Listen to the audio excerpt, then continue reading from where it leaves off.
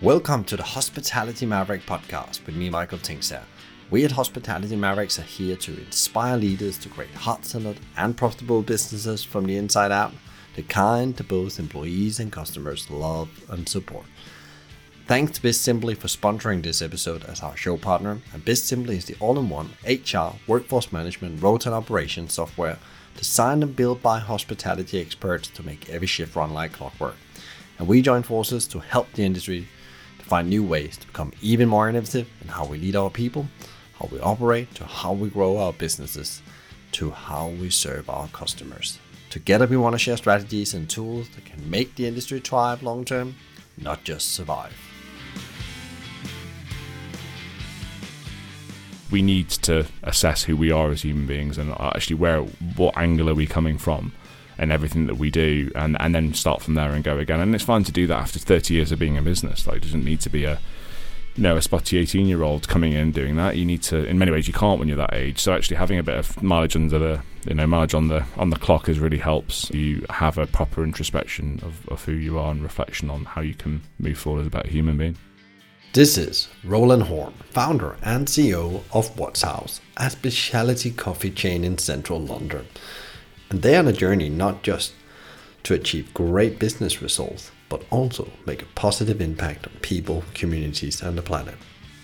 Roland shares his journey into entrepreneurship and coffee, and you will learn from this conversation that he entered hospitality because he was a disgruntled customer.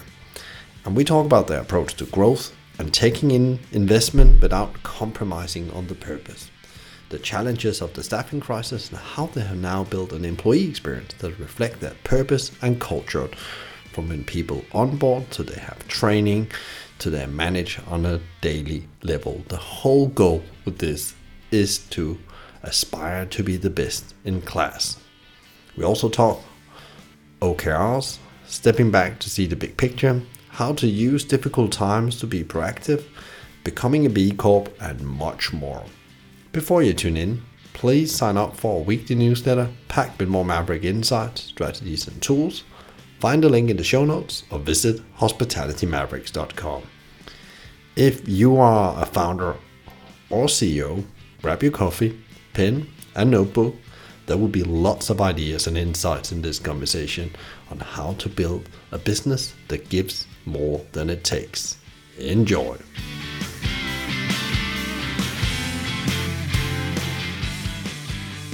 Could you, for people out there, just give your elevator pitch on who you are, your background, and also how you came around to build a little coffee chain? Sure. Okay, elevator pitch, 30 seconds. So I'm Roland Horn. I'm the CEO and founder of Watts House Coffee, which is a specialty coffee brand here in central London. Great to be here. Definitely great to be back in the flesh and bone after COVID. So fundamentally our business is one in which we position ourselves to be the go-to local hero of choice within the specialty scene within central London. It's a tall order to achieve that, but we're definitely making inroads into that as the business grows. I'm Irish originally, contrary to my accent. I moved here when I was quite young, and to a sort of a scrappy part of the Midlands here in the UK, and kind of taught me to be quite to have dexterity and to, in some ways, I think, to sort of have a more holistic approach towards life. And it wasn't the easiest of childhoods, but certainly wasn't the hardest either. But I think coming down to London here to study for my degrees, I sort of started my first startup here when I was finishing my undergraduate degree in aquarium design. So kind of got into sort of high-end architecture, again taking very holistic approaches towards what I was doing at the time, which effectively was installing big, expensive aquariums in people's homes, principally very high net worth individuals. So you learn negotiation, you learn about consideration, and things that you need in business, such as contracts and understanding of law and accounting, etc. And all those things that you kind of come as second nature now. But so this is a long elevator we're in, but it's broken down on the high floor. So fundamentally, after aquariums, I then transitioned into property, whilst also then giving an opportunity to then enter specialty. And I came to it as a frustrated customer. I've said it quite a few times, but it's very much the truth. I found that the lack of empathy within the hospitality scene at that time, this is back in sort of 2010, 11, at the time when I was sort of getting more aware of hospitality within London.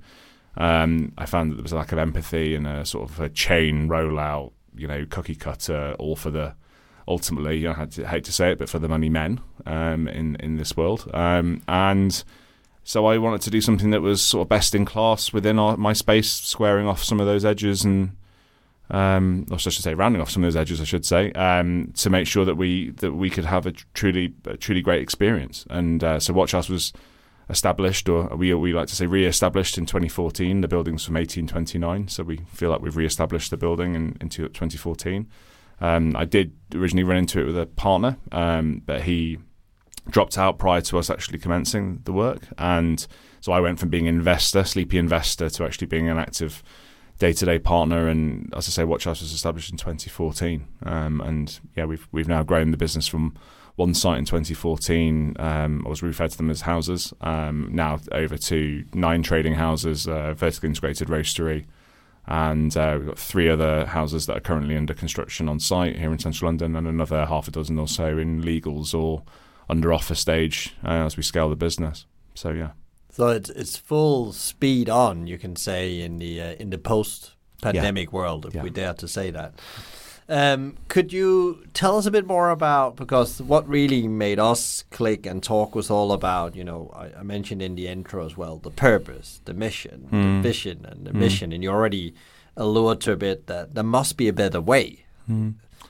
Yeah, I think it's been said a few times from a few American academics, principally, about the great reassessment rather than the great resignation, as it were, since the pandemic. And I'm not going to sit here today and talk too much about the pandemic, but what I would say to you is in relation to ultimately our, as we refer to them, the pillars of our business and what we're here for, is that the pandemic gave us that opportunity to really genuinely reassess what we were about. And I think what's super interesting is that if you go into business, you can go in with a sort of a frustration, which is my entrance into the business and into the sector. But actually, having that ability to have really good critical analysis of really what you're doing to the very basic level, and not focusing on operations, because I think people tend to do that. You kind of go with what you can touch and feel. Really, to start thinking about ultimately the culture and the people within the business. And I've said it openly, and I'm a transparent person. We didn't really do that at Watch House prior to the pandemic. We did have a best-in-class mentality and mantra within the business, and we wanted to be better. And I think if you asked any of my colleagues at Watch House, they would say that my vision as the primary owner of our business, and maybe we'll come on to investment later on, but the primary vision of me was to be best in class and to solve some of the externalities and the problems that we saw when I entered the market. But not having that ability or maybe necessity to really sit back and think about what you're doing. And I think I was probably quite cynical to the whole notion. I remember when I was graduating from university and people were always talking about, you'd see, big blue chip companies saying, people are the most important thing to our business. And I remember always being super cynical about it, thinking, of course it is. Like, your bottom line is the most important thing. And I think I was hugely ignorant, actually, because whilst there probably is a bit of healthy cynicism needed for those big statements you see on websites, the reality is that the people for us at our business are absolutely not only the way we get to what we want to do as a business, but it's also the funnest and the best part of our business. It's possibly the most challenging as well. It's not like it's super easy to manage. We've got 220 or so people at our business now, and it is difficult managing aspirations, but it's also hugely rewarding. So I think the COVID situation allowed us to have the great reassessment really of our business, and we really honed in on our ultimately what our mission vision really was for the business, which has to be said is still being evolved as we go through our growth. And how do you bring that to life? Because what was really interesting, you got people around the table during the pandemic, because you had that time to reassess. And I can remember when we had a video call, you just said we're just taking everything down from like the big reassessment, as we call it that. Can you talk a bit about that process and what you learned from that as the CEO founder? Because you've been in the business for almost 7-8 years now. 7-8 years, I mean, it was truly. It was. There's two stories here. There's my story, which I will give you as much as you want to hear about, and there's also the story of the business. And I think what I founded Watch House. I am the founder of the business, but very soon after I founded it, I brought an operations director in at that time as a barista, Steph Gregg, who's now on maternity leave for the next year, and she was effectively my co-founder, and she is one of life's beautiful people, and I have historically been the so-called bad cop of that relationship in terms of getting deals done and being a bit more commercial and making sure that the necessary friction of business is undertaken in a successful way, whilst also being true to our morals and what we stand for. But ultimately, business is about an element of healthy conflict, and at times you need to be able to be there for that. So Steph and I very much fell into a yin and yang situation, but actually with Steph moving into a fantastic part of her life. I'm a father of 3. I know how amazing it is to have children. It allowed me an opportunity and sort of headspace actually to go, right, I need to be yin and yang here in this situation culturally for our business. How do I do that? And we hired somebody who came to us from a blitzscaling tech firm in the UK, who came actually as a marketing director in an interim capacity. She was introduced actually by one of our angel investors, and her name was Olivia. She's fantastic, and she came and sort of brought the objectives and key results framework, OKRs as they're referred to, and really sort of we spent hours and hours and hours sitting inside a skyscraper in central London. We built a site in St Mary's Axe, and part of that deal was we got opportunities to sit upstairs in the sort of big lounges and talk about stuff, and FOC as it were. And so we sort of had these ideation sessions up in these areas, and sort of sitting there talking about what matters to us. And so we developed our OKR framework and really what the pillars of our business were, and we introduced profit into that conversation. I think the notion of motivating profit is really important ultimately to everything we wanted to do. Passionate people, and that was ultimately the first thing that we reassessed and said, right, that's our first thing that we're going to focus on, and that's the business.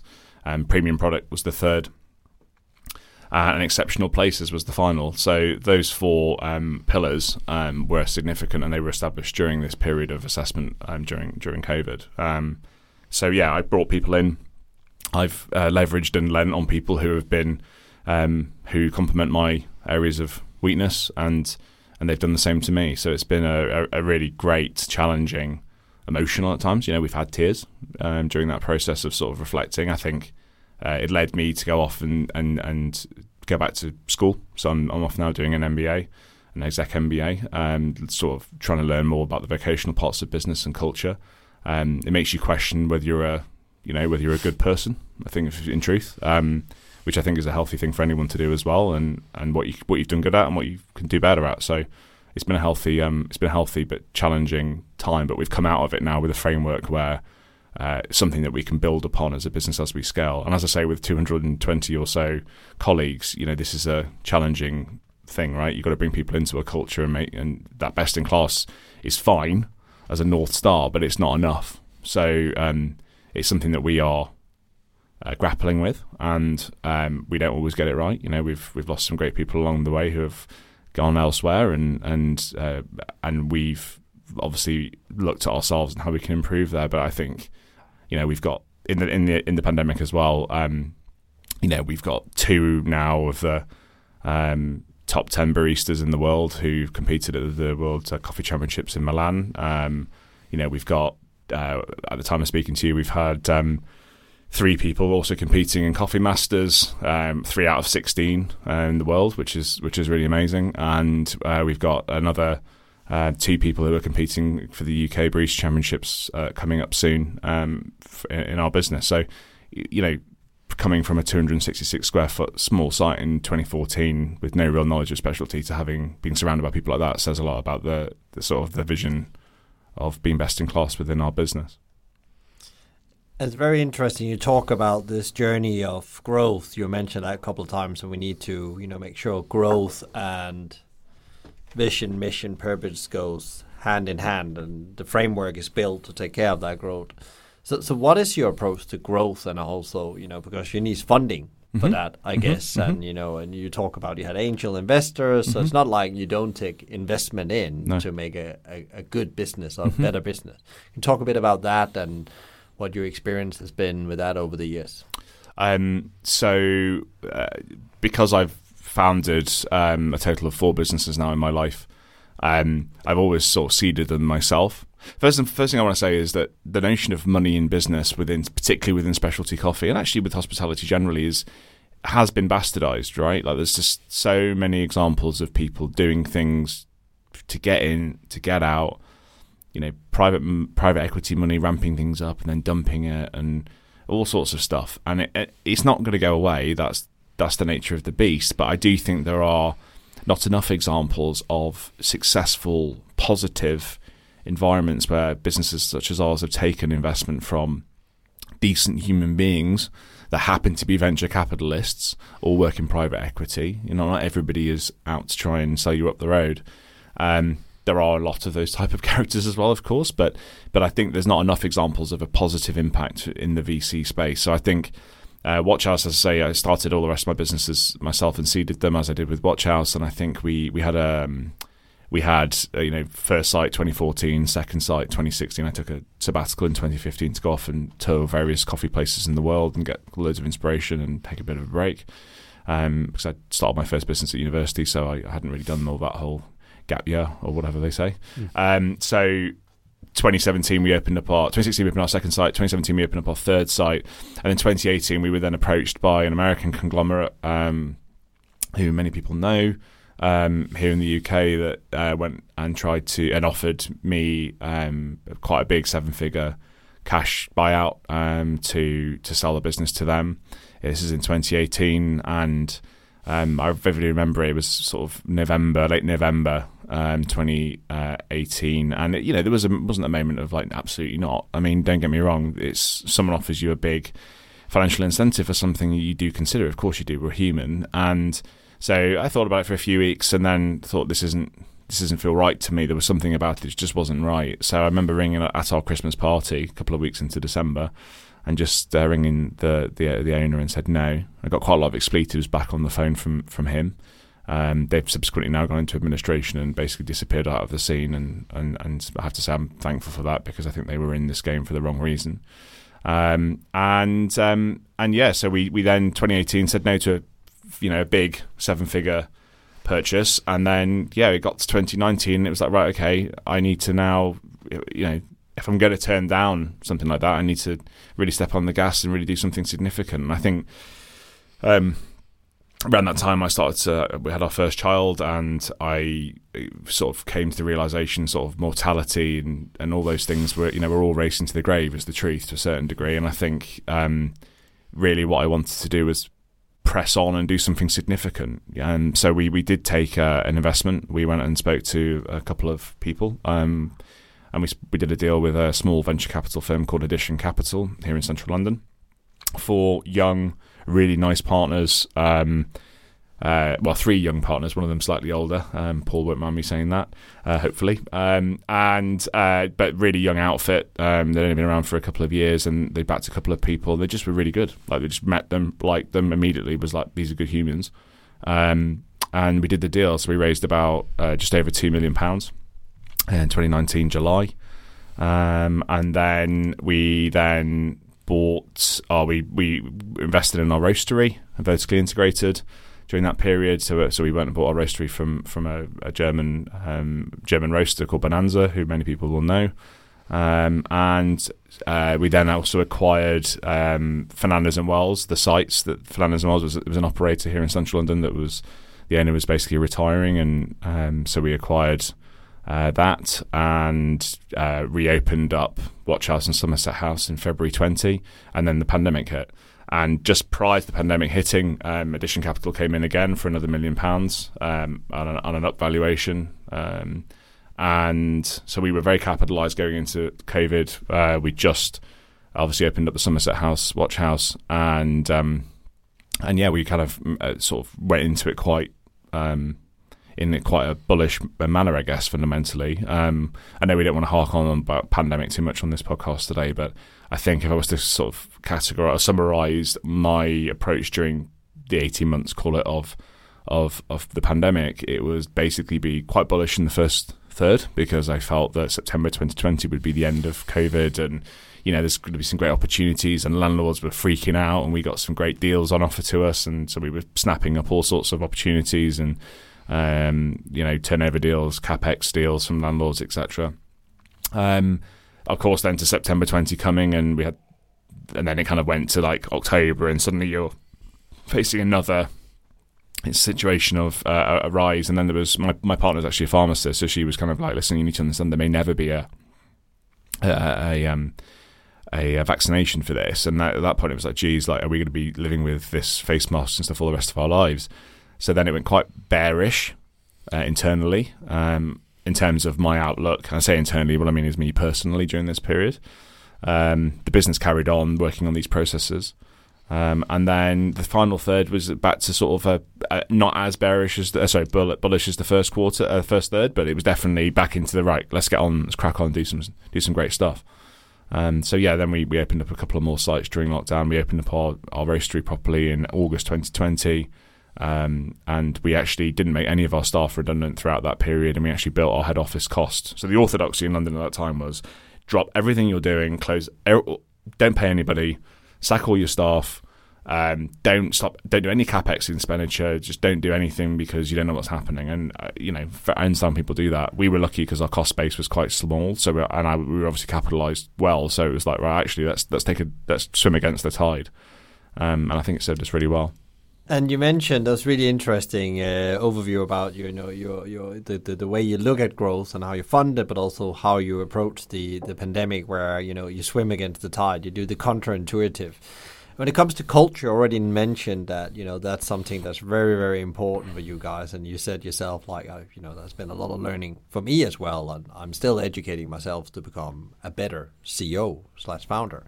Can you talk a bit about how you actually build culture and how you manage culture? Because that's a beast, as you say. It's probably the most, when you get it right, the most exciting things and most giving things. Yeah. But when it's challenging, which is for many, many people, it's not always easy, even though it looks like from the outside they're just on top of this. They're just doing it.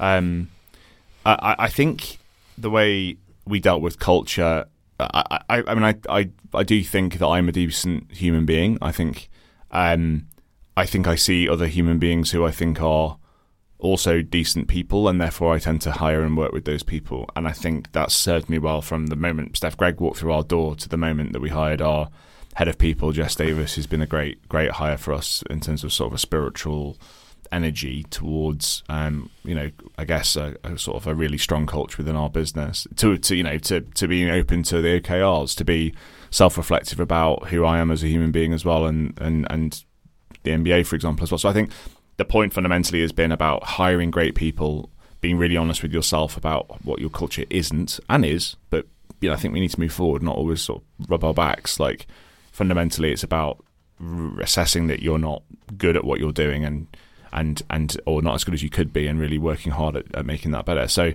during the period of the cultural side, it was, again, I'm full transparency here with you. Like, I found it hard with trust. Like, I think it's, I like to feel that people are together and they're cracking on, and there's like an element of amazing friction and conflict within a workplace, creatively as well. Like, I just like people being with each other, and so like this notion of like everyone disappear and be at home at Zoom, and it was hard for me because I was kind of like, actually, hold on, what are people doing here? Like, oh, that phone call's not been answered, what are they up to? All that kind of stuff. And so there was a real kind of reflection about trust, really, for me personally. And I think, as I said to you before, sort of leveraging people within our business and sort of leaning on them and learning from them about other elements of where I'm good, they learn from me, and when I'm not, the other way around. So So I think really fundamentally it was about really reassessing what I was doing culturally within our business and trying to learn from people around me about the best way to orientate it. I hope I'm not being too harsh on myself here, but I think it's important to be honest about the fact that it was a hard cultural piece for me personally as well as for the business, but I think we've come out of it in an exceptional place. Yeah, and I think you're right, because culture comes from the way you lead the business and it reflects the way you are. And what about, like, you know, you talk about this growth curve you're on now. Do you see growth like could be an enemy of that good culture you built now? And are you scared of that? But you know you need to do it, but you also need to balance that out with the culture and the purpose. All these three things go hand in hand. Absolutely. I think it's one of the sort of the other half of the coin to a certain degree about taking private equity or venture capital money. There's also this notion that as you grow, you become mediocre, and the special sauce that you had or the energy that you had kind of gets diluted, and then it becomes this big chain, and then it all dies and disappears, right? And it does scare me, because I do think that if you just look at pure on a risk-adjusted basis, like your business vis-a-vis what other people have done in the past, you'd have to say that the correlation there is quite... there's an obvious correlation there, like you can't deny it. So the history suggests that as businesses grow, they get poorer. I think I'm very happy to sort of shed light on competitors or people in the business that we see as aspirational. I do think that James Freeman from Blue Bottle, listening to a podcast from him during lockdown, actually talking about their mantra about as they grow, they want to be better. And I think what's interesting is in the UK hospitality scene, there is this notion of, well, as we grow, we'll be as good as we were for our first site. Well, his view is actually, as we grow, we'll be better than the site in the Bay Area that he started in 2002 or 3, I forget the year it was now. So I think this notion of being better as you get in bigger is actually really important, and I think it's something that you know, the instruments available to you, the opportunities available to you to bring in a head of people to look at your culture and how to run your people systems within your business, or to bring in a creative director who's going to look at the creative side of your business. All those things that when you are a smaller operator, yes, you have the magic, you have the authenticity, which is the key source as far as I'm concerned in anything and everything. But I think that what you don't have is the opportunity to really double click on things that take a lot of resource and time. And actually, as you get bigger, you get more opportunity to sort of, you know, have someone look at what's the best way to do frozen coffee, which is what we're about to launch in one of our sites in the West End and just off Mayfair, off Bond Street. You know, like how are we looking at waste and sustainability within our business? You know, our food, like how are we developing that? Well, we've got an opportunity to have a development chef now that actually works for us full time, and so there's all these amazing opportunities that you have as you grow. And I just think as long as you keep clear and your mission is very, very, very clear, there's an opportunity to be much, much better than you were in 2014, opening up in a former church building, you know, and I think that's an interesting thing for us to focus on as we grow. You talked about the people system to support the culture. Can you talk a bit about what you have done to make your people journey unique? Yeah, I think I won't recount the names of the businesses, but I was in New York, and I've said one of them already, which is Blue Bottle. And there was another brand that I went and just was walking around. This was back in 2017, actually, and we were kind of I was wandering around doing a bit of a recce and just cruising around New York, because why don't, you know, everyone wants to do that. And I went to this brand and I spoke to a barista who was there, and he was Australian, and I had a chat with him. And obviously being Aussie in New York, and obviously I was British sounding in New York, we had a bit of a chat and stuff.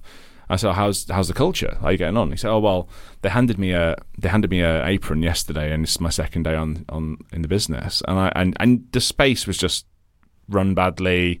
Yeah, it was doing trade. It had a bit of uniqueness because it was a brand which wasn't the typical American brand, and therefore they had a semi-successful model. But then I went to Blue Bottle and you walked into the space, and there was this kind of just this energy in the space from the staff that was just a bit special. So I similarly got chatting to one of the baristas there on the side, and I said, listen, tell me about what's your culture like? Do you get handed an apron on day 2 or day 1, and then you're working from day 2 onwards? And, oh, no, absolutely not. No, we go through a full-blown induction process off the tools for a minimum of a week at that time. You know, they get a full immersion into the business, and therefore culturally they start off from a really strong and great space. Now, this is back in 2017. We were a much smaller business, 3 sites, just about to open our 3rd site. We hadn't had any investment. We were kind of very much hand-to-mouth kind of operation. And I think then at that point I was like, right, when we get to the point where we can do this, which ultimately should have been yesterday, is the answer to that question. But fundamentally from a funds perspective, it was difficult for us to do it. We need to really invest in that culturally, so that we need to know that when someone comes and joins us, they don't go straight on to working with us. They do spend a lot of time theoretically learning about the culture and what it meant. So when we brought our head of people on, Jess Davis, before lockdown, she went through a full module induction process, 30, 60, 90 for all of our staff. And it's evolving. So we had UK Barista champion Paul Ross with us for 14 or 15 months. He's off now to do his own entrepreneurial activity, which is great, and we hugely support that. But he came to us and also made some comments about, how do you, just little things like, we give a bag of coffee now to all of our new starters, which is printed with their names on as a thank you. We're now evolving that process as more, whereby every single person who joins the business, I will personally call that person for a phone call prior to their first day in Watch House to have a conversation with them, which I know sounds a bit grandiose because, well, CEO rings you, but the reality is when you have 200 plus employees, that's a lot of people, a lot of time to actually get around everybody. So actually speaking to them before they come to anywhere, any part of our business is a really important part as well, and just hearing about what they think and then following up with them in due course as well. So we give everybody brunch when they join us as well. There is a PDP plan in place, so they can go through SCA modules, coffee modules, if they're in the barista side of our business. Also management training and really bringing them through into the business and sort of cultivating your rising stars. So yeah, there's a load of things that we're doing and we are going to do. I think bringing the whole business to a London living wage was a big part of the great reassessment. I think was not only about culture, but it was also about economics. And I think you and I both expect that if we walk into a Pret a Manger tomorrow morning and your sandwich is 15 pence more than it was 6 months ago, you're probably not going to say anything because you understand that we're now in an inflationary period. Let's not even talk about Brexit or the horrific things we're seeing in the Ukraine at the moment. There's a lot of headwinds in the world right now, and therefore inflationary pressures are everywhere. And because of that great reassessment, we've managed to look and go, right, actually, where do we sit financially within this space, and how can we invest in our people? So it's fine to talk all these nice words, but are you going to put your money where your mouth is? So we brought everyone within our business up to a minimum of a London living wage a level. So everybody gets minimum London living wage, plus they get trunk service charge on top. So that was a really important part. Obviously, we're going through the B Corp process at the moment, which is a really exciting thing as well. And other things like mental health training. Again, going back to that point about making sure that we are being considerate to people in our business to ensure that they are looked after and cared for when they aren't well. So there's been loads of really great things coming out of the last 18 to 24 months culturally and economically as well.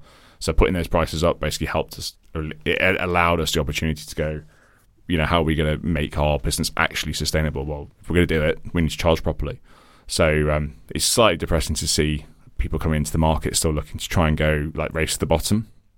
I think that's a shame because I think, obviously you're from Denmark, and I think Denmark's a great example of a place where if you pay good wages, everything is done with an element of empathy. And I think that's something that resonated with me when I went to Denmark. It was actually that feeling of actually things aren't cheap, but people live well and they're happy.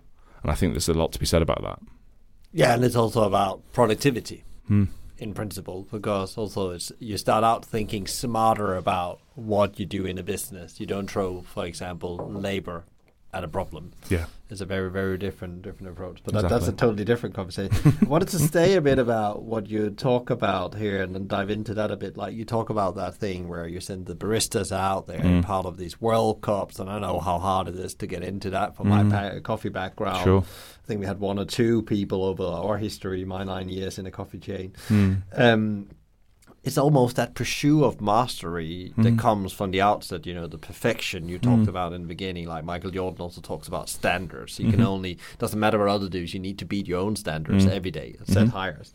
Can you talk a bit about that and why it's so important for you? And you said, are you really happy that you created an entrepreneur? Is another example of creating a business person. Mm-hmm. Yeah. I have to say again, they always say about Mark Zuckerberg that his skill is hiring great people. That's his skill. He surrounds himself by fantastic people, Sheryl Sandberg, whatever. But he surrounds himself with great people.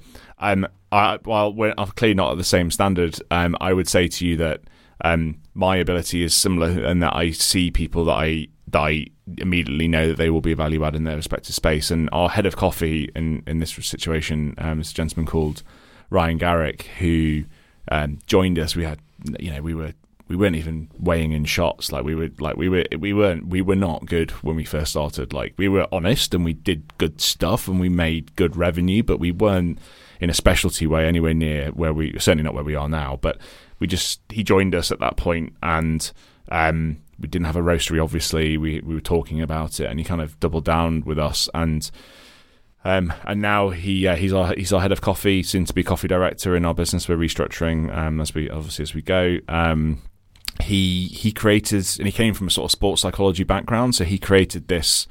We used to refer to it as the Team Sky cycling approach, where there was 6 or 7 people that would be working towards competition. There'd be one person who maybe gets the lion's share of the support, because that's how the team ran in terms of Ryan being the coach, and then we'd have someone who was principally going to be the person going for the UKBCs. We managed to have 2 or 3 people at the same time without causing any sort of issues about conflict of interest, etc. But fundamentally, Ryan's created a really great career and competition, healthy competition within the coffee team, and therefore that means that creating those aspirational elements within our teams has been a really important part of the culture of the business. So we get people coming to us now who approach us because they want to be part of our competition team, and I don't know, I'm sorry if there's someone listening to this that can contradict me, and I hope they can in fact, but I don't know if there's another competition team within London doing what we're doing.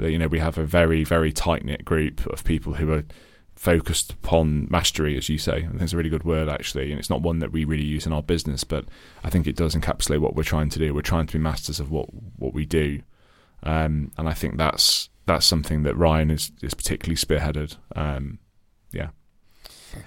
What about that leads us then to something I think that's really interesting, is also because you're growing a business, and and you said that the commercial has to be right, so therefore the operational standards has to be spec on every day as you open and close that business. Also talk about you visit a brand in New York where that was not the case, and the culture is the foundation of great standards. How do you maintain them as you grow? Because especially when you have a premium product like you have. It's so hard. It's so hard. It's so hard. I can't even tell you how difficult it is to do it. And I think, we've recently hired. So Steph's role originally in our business was operations director, and we very quickly realised both of us are very honest characters in ourselves. We're both very reflective about our own skill sets and what we aren't good at. And one of the things we haven't been strong at is that operationally, as a business, we don't come from a McDonald's vocational program or work for Nando's for 10 years. It's just not where we come from. So we wanted to make sure that we had that. But equally, I never wanted to bring in someone who was just, because what you tend to find with those operations, commercially fantastic, and they come so well drilled. But are they watch house? Do they want to be best in class, or is it more about it's just not the same kind of comparable space? And we were super fortunate to find an operations director by the name of Damon Conn, who had previously he came to us from Marks and Spencer's, but prior to that he'd been in operations at Harrison Hall and Taylor Street Baristas before that, and he'd been in specialty. And he's Australian, which is also a massive tick, obviously, on the kind of specialty box. But he was an absolute game changer for our business, and came in and kind of went, right, what are we doing here? How do we do this? And we're still working on it. We're still trying to get our sort of NSO and new store opening team off the ground whilst we come out of COVID. But operationally, it's hard. One thing I will say on it, though, is that I tend to be probably the biggest critic of our stores. I go into them and there'll be something that's not right, whatever it may be. Luckily, the second most critical person is Damon, which is great because it's been a real revelation coming to get to know him, because I often get quite frustrated when I feel like people around me don't have the same aspiration towards perfection, which is also not realistic, but it's just who I am as a person. And luckily, Damon very much has that. So he does most of the QCing and operational training now for the company, and certainly in terms of standards training, he's exceptional at that.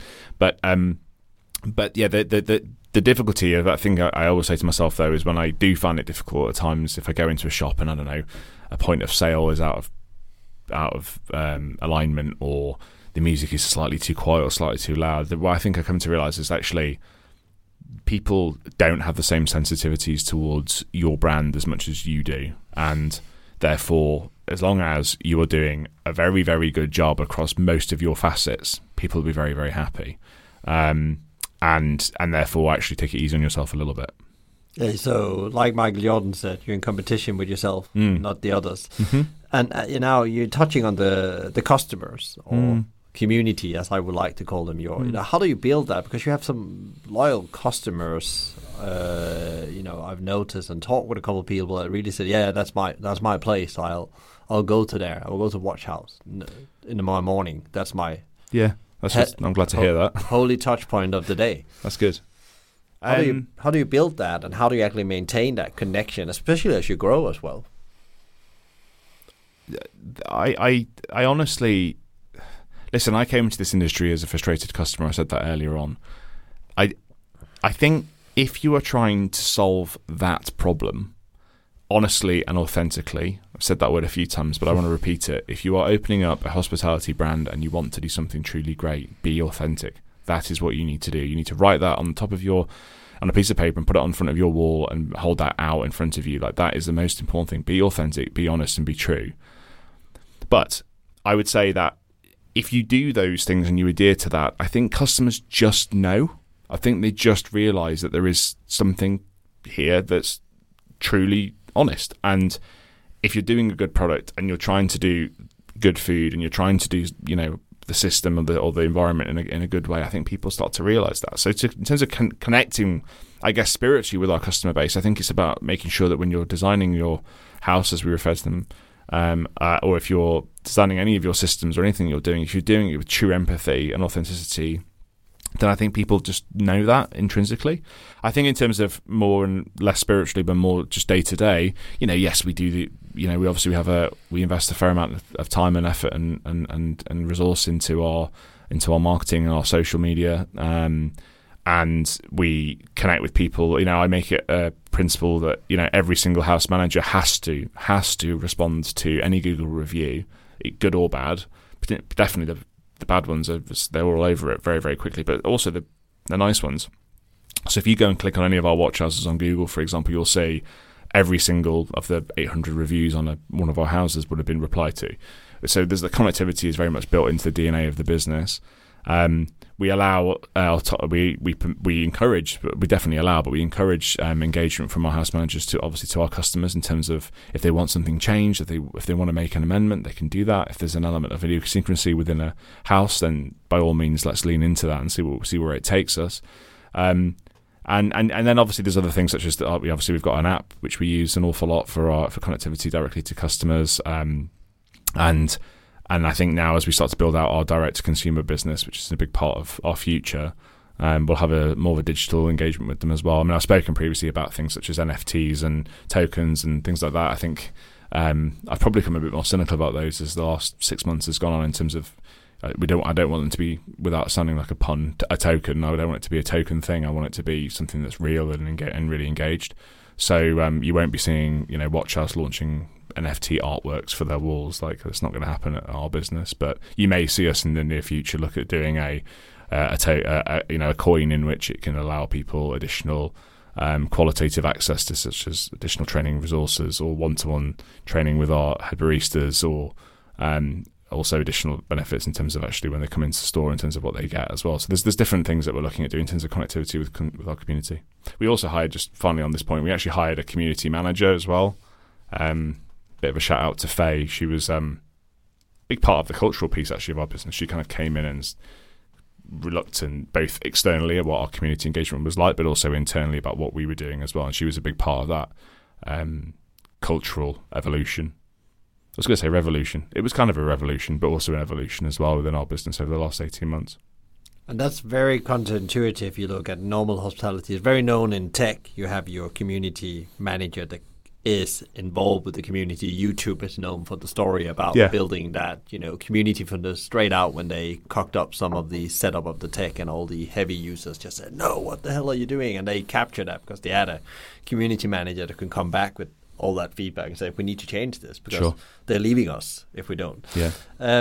What is your prediction for hospitality? You went in with a bit of a disgruntled customer. This had to be better. But how do you see hospitality after the pandemic, which was a bit of a reset, many said, from a hospitality point of view?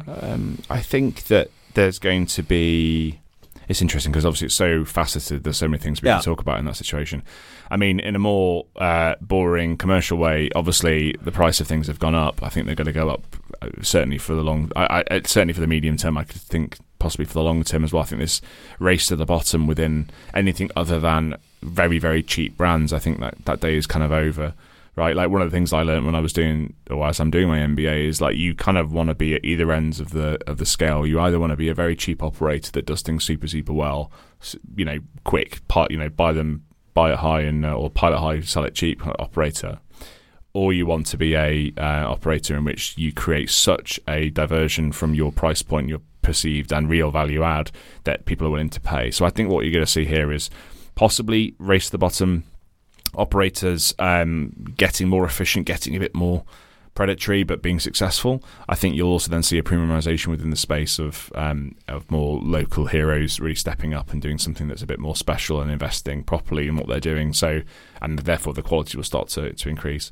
I don't see hospitality as anything other than going in one way, which is in a positive way and up. I don't see people disappearing into the Zoom world. I never thought that. This whole notion of we're going into a new world is a load of rubbish as far as I'm concerned. The only new world I see is Tuesdays, Wednesdays and Thursdays being the new Fridays, or the old Fridays, and Mondays and Fridays being a bit quieter, but the weekend being absolutely jammed. So I think we're in a great space, and humans want humans. Like, we don't want tech. We just don't want it. And that'll never change as far as I'm concerned. And I think as long as we position our brand in a position where we have people and connectivity, authenticity and empathy at the very centre of what we do, I think we'll be in a good place. If you should give one advice to other leaders out there, what should that be? Yeah, I got asked that actually recently on a panel I was on, and sitting on a panel full of people, and everyone was kind of being quite reflective about the sort of the more modular parts of their business. I think the real key thing for leaders out there is to be really, really, really introspective about what you actually are doing. I keep on using that word human being. It's a bit odd but I think it kind of sobers the mind about what we are doing as people. Like we need to assess who we are as human beings, and actually what angle are we coming from and everything that we do, and then start from there and go again. And it's fine to do that after 30 years of being in business. Like, it doesn't need to be a spotty 18-year-old coming in doing that. You need to, in many ways you can't when you're that age. So actually having a bit of mileage on the clock is really helps you have a proper introspection of who you are and reflection on how you can move forward as a better human being. Where can people find out more about you, Watch House, coffee? Yeah. So Watch House is obviously there's the usual social media channels, principally Instagram and Facebook. You can obviously reach out to us on via our website if you want to come and speak to us. Actually, I'd encourage anybody who wants to learn a bit more about business, if they want to reach out to me, I'm happy to have a conversation with you over a coffee, or even on Zoom if we have to. So preferably over a coffee if we can. So there would be the ways of contacting us, but by all means try and do it in person, because that's what we like. Thank you so much for joining us today and sharing the journey and all the great things you're doing and all the reflection. Pleasure. Thanks very much. Thank you, Roland, for your great insights and ideas on how to build a business that aspires to be best in class and gives more than it takes. You should now reflect on how can I make sure my business becoming better every day and becomes the best in class. To get further inspiration on how to build business that both delivers business results and impact, tune in to episode number 151 with Will Beckett, CEO of Hawksmoor, on teaching skills, not techniques. If you enjoyed today's conversation, please share, rate, review, or subscribe to one of our channels, which all can be done via the website hospitalitymavericks.com. A big thank you to BizSimply for supporting us, bringing great insight, strategies, and tools to help the industry thrive, not just survive.